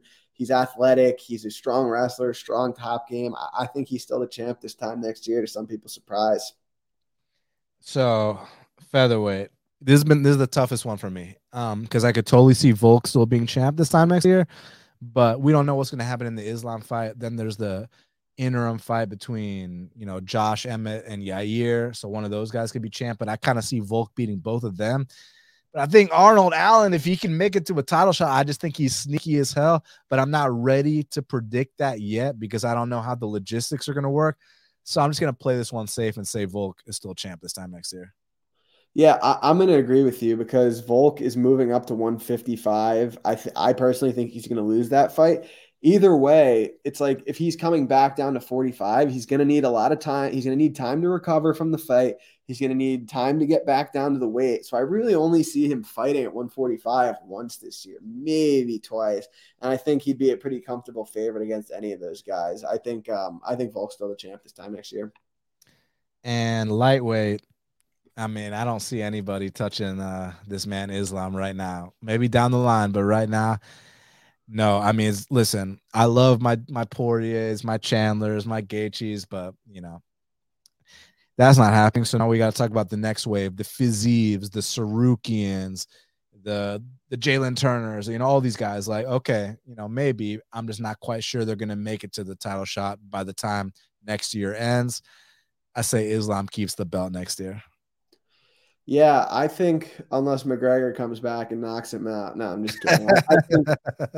I think Islam's still the champ this time next year. I mean, if you look at the rankings, number one contender, Oliveira, he just looked like a big favorite. Poirier, he'd look like a big favorite. Gaethje, he would look like a big favorite. Dariush, I think, is probably one of the harder matchups for him. I still would favor Islam there. Fiziev, I think Makhachev would take him down and grind him out. And then as you start going up and up, those are guys that probably won't get a title shot next year. So, yeah, I'm going with Islam. You heard me say earlier in the show that he's my number one pound for pound. So I think he keeps his title next year. It's my controversial one for 70s. You guys already know what it is. You guys know what time it is. Belal Muhammad is going to be the UFC welterweight champ in 2023. Keep counting him out. It's his time now. And I think he's going to get it done. I think this guy's got insane work ethic. I think another guy that's not going to be denied, another guy always counted out. And I'm riding that train until the wheels fall off, period, point blank. So either going to be dead right or dead wrong. And I know most think I'm going to be dead wrong, but I'm going to say it. I'm taking Belal to be the welterweight champion in 2023. Yeah, that's bold. I don't know, man. Like, I'm the opposite of you, where it's like, all right, I've been counting Belal out, and it's like, all right, if I was counting him out against Luque and against Thompson, I got to count him out here against Usman and Colby and Chimaev. This one for me is pretty wide open because obviously they're running that back between Usman and Edwards next. So it's like, okay, if he knocks out, or sorry, if Usman beats Leon, do they do that fight again? Because like it's kind of a weird one because it's like Usman talks about retiring sometimes, like Colby's always knocking at the door of getting another title shot. So it's like if Edwards wins again, I would favor Colby against Edwards. It's like if Chimaev's probably one win away, and Chimaev obviously has barely even looked like he has any flaws whatsoever in his game. This is, to me, is going to be the most interesting one. If I could only watch one weight class in 2023, this would be the one. I guess, gun to my head, this is tough. Gun to my head, I will say that Chimaev is the champ at the end of next year. So what's interesting about that is I agree with you. However, I think it's going to be up a weight class. I think Chimaev is going to be the champ at 185, not 170. I mean, yeah, I think he'd beat Pereira right now, honestly, or Adesanya. Yeah, so that's my prediction. I think Chimaev wins the middleweight belt.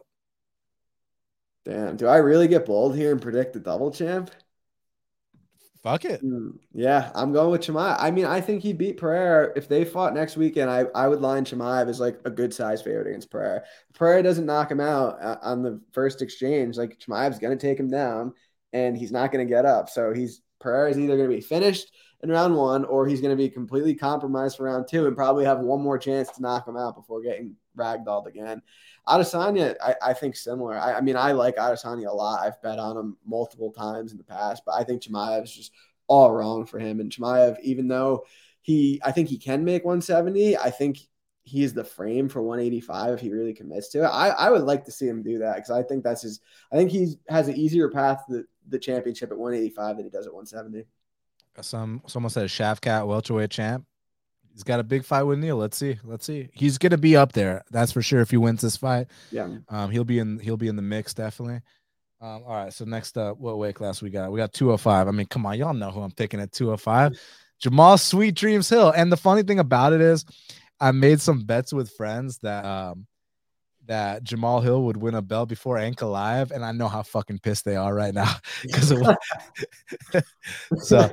I mean, I might be pissed if Jamal loses next month, but I'm just saying the fact that it went the way it did. And I had a big bet on Ankalaev is the funny part about it, just to win against Jan. But now I might cash out on this. Like, listen, I've just, since day one, I've been on the Jamal train. I've bet on him every single UFC fight as well. When you see, like I said, a guy that's 6'4", but he's got that one-hitter quitter. I mean, you saw the way he launched Jimmy Crute. I mean, Jimmy Crute has lost some fights, but no one's ever done him like that. The Johnny Walker knockout, like Johnny Walker might be kind of chinny, but like the way he went flying was like, yo, you saw the heart Jamal showed in the Thiago Santos fight. And then also you've seen that he can land over 100 significant strikes. He can throw the strike counts of a little dude, and he's fucking huge. So he's got everything I like. And Glover, obviously, we love Glover. It's in Brazil. It's like, to win this belt, you're going to have to truly take it. And I'm not going to get off the train here. So I'm going to go Jamal Hill to be the UFC 205 champion in 2023. Yeah, I mean, that one surprised me. And Full transparency, I have not watched the Ankalaev versus Jan fight yet, so I do not know what happened other than what people told me. I was so pissed off after I lost on Gordon versus Pimlet that I just went to bed. So I haven't seen it yet. So this is me predicting without having seen that fight, because I'm still going to go with Ankalaev. I just think he's the most well-rounded guy there. I mean, with Hill and Glover, it's just a fight I could see going either way. Hill could knock him out. Glover could grind him out and wrestle him, submit him potentially. But I actually have underestimated Hill's grappling in the past. So that's just a fight I'm looking forward to as a fan in general, not with a super strong opinion. And then Jiri, I mean, who knows with his shoulder? Like, he could. Dana White said he's going to get a title shot when he comes back. So it could be November, December next year. And all of a sudden, Yuri's in a title fight in which he's probably decent, like, I don't know, plus 200. So it's like, could you really be making that bad of a bet if you're picking Yuri? But I think Ankalaev, more well-rounded. He doesn't make mistakes, very technically sound. I'm going to go with him. I like his cardio over 5 rounds. I think a big thing for him is just fighting with a proper game plan. So I'm going to go with Ankalaev for 205. And then for heavyweight, this is the toughest one for me because it's like I want to pick Ngannou, the baddest man on the planet. Like if Aspinall didn't have that injury, man, I was super high on Aspinall, and I still am. It's just I don't know how he's gonna come back from that. Like it seemed to go down in 16 seconds with a knee injury. Like who knows if he's even gonna fight next year, right? Yeah, not the Minner kind of knee injury either. Right. So, yeah, Gon's always in the mix. I could see them running it back one day.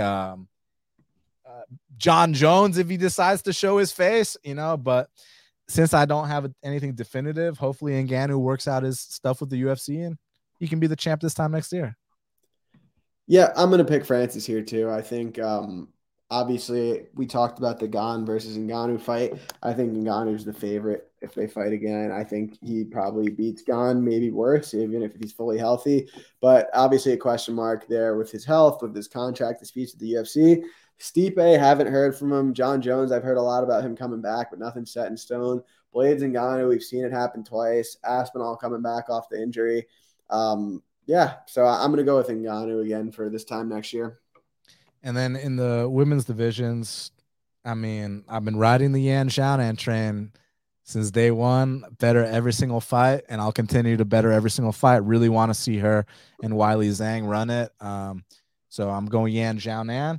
And then for 25s, here's where it gets interesting because there's such a big weakness at the top with the grappling. I mean, don't get me wrong. Valentina can grapple. I'm just saying, can she grapple like Erin Blanchfield?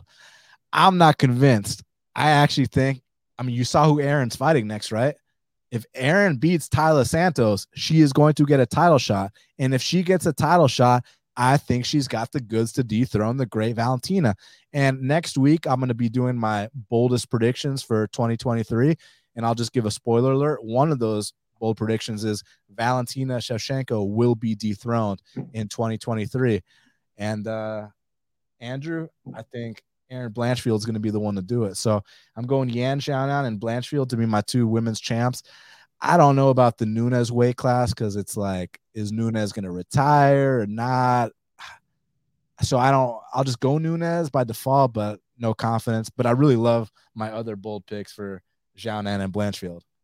Yeah, those are 2 solid ones. For me, he took the words right out of my mouth. Blanchfield's my pick to be the 125 champ this time next year as well. I mean, she's ranked number 10, she's ranked number 10 right now. She's getting a fight with number 2. If she wins that, which I think she's going to, I'm picking her to win. I haven't seen any odds for it yet, but I'm picking her outright.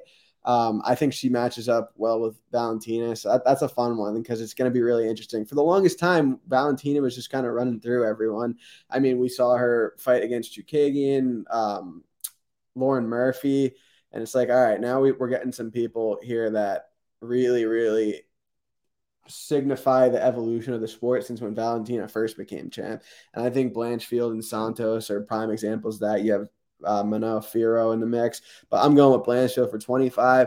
15, I have no idea, man. It just so depends on like the matchups and the timing. Like we've seen Rose get her hand raised against Zhang twice, but we've seen Zhang beat Esparza while we saw Rose not even fight against Esparza. You've got Amanda Lemos not too far off the top, Marina Rodriguez, Yan Xiaonan.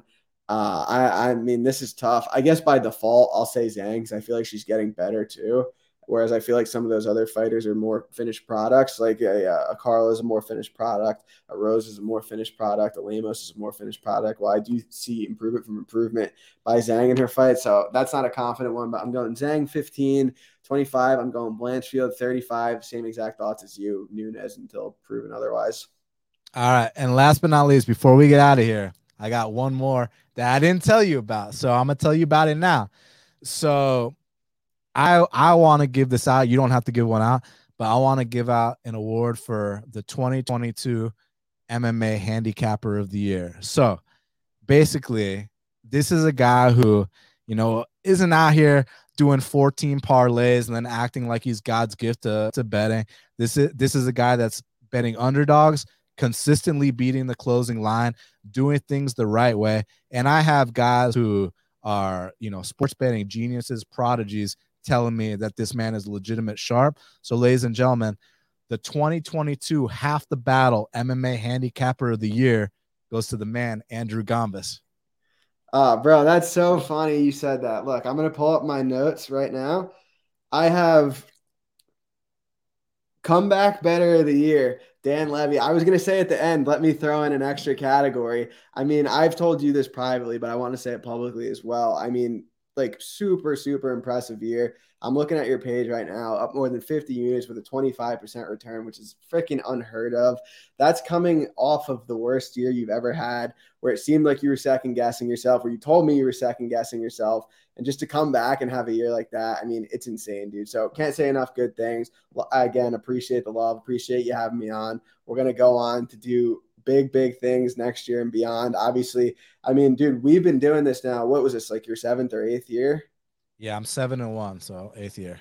8th year. This was my 5th year tracked. I mean, I remember back when I was in college, I tweeted at you and a couple other people saying like, hey, keep an eye out for. I was like probably 20 years old saying like, hey, I'm going to be a guy to look out for in the future. And you showed me a lot of respect back then, which I've always appreciated. So super fun coming on here, doing this end of the year show. Definitely looking forward to seeing what you have in the future. And yeah, let's do this again sometime, maybe even next year. Hopefully we both crush it again. And yeah, let's keep the money flowing and the good times rolling.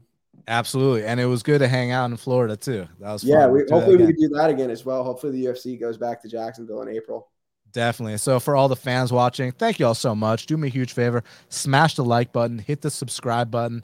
I'll be back actually next week to talk about the boldest predictions. You can follow Andrew at Bets and Picks MMA. For some reason, why is it like hard for everyone to say that fucking name? I don't know. It's funny because I feel like that's one of like the generic like MMA better names. Like, but I was like, all right, what's a good name? I just got the notification on my phone. It was 5 years since I made the account, my Twitter account, like the other day. I used to have like MMA Knockout Bets as the title, and then I started working for CBS, and they wanted me to use my real name.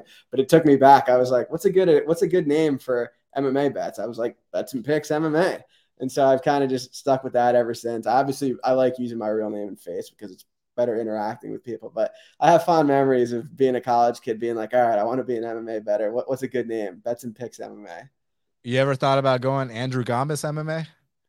Yeah, I pretty much was like, all right, I have a betting page, so I was like, I'll just make it my name and then bets. And we'll roll with that. And I've enjoyed that more because it's like I said, it's more personal. Obviously, I wasn't doing like podcasts and putting out content back then, but now that I'm doing it, obviously, like making friends on here, building relationships, much better doing it with my real name and face. For sure. So everybody follow him, Bets and Picks MMA on Twitter. You can find all his stuff there. Follow me, Best Fight Picks. Subscribe everywhere podcasts are found. Also, after this, leave me a comment. All that stuff helps the algorithm. They like to talk about the likes, the subscribes. You guys do us a huge favor by doing that. Again, I'll be back next week to talk about my boldest predictions for 2023. I'll have a special guest doing that. And then the week after, I'm going to literally recap every single bet I made in 2022, win, loss, and just, dissect the record, try to learn from it, and just try to give you guys content during this break. So appreciate all the support as always. Is there stuff to bet on in the next week? Because honestly, I like to say let's cash these bets, but I'm not sure what there is to bet on. Yeah, MMA wise, Bet Online put a couple odds up for like Octagon 38, ACA 150. Nothing I'm interested in, but hopefully if hopefully people can get over for a month or so just betting football and hockey and basketball. Just be sure to be smart with your money over that time period. Don't forget where the real money is made, and always use good bankroll management. Always, and discipline. And guys, thanks again. So until the next time, let's cash these bets. Let's do it.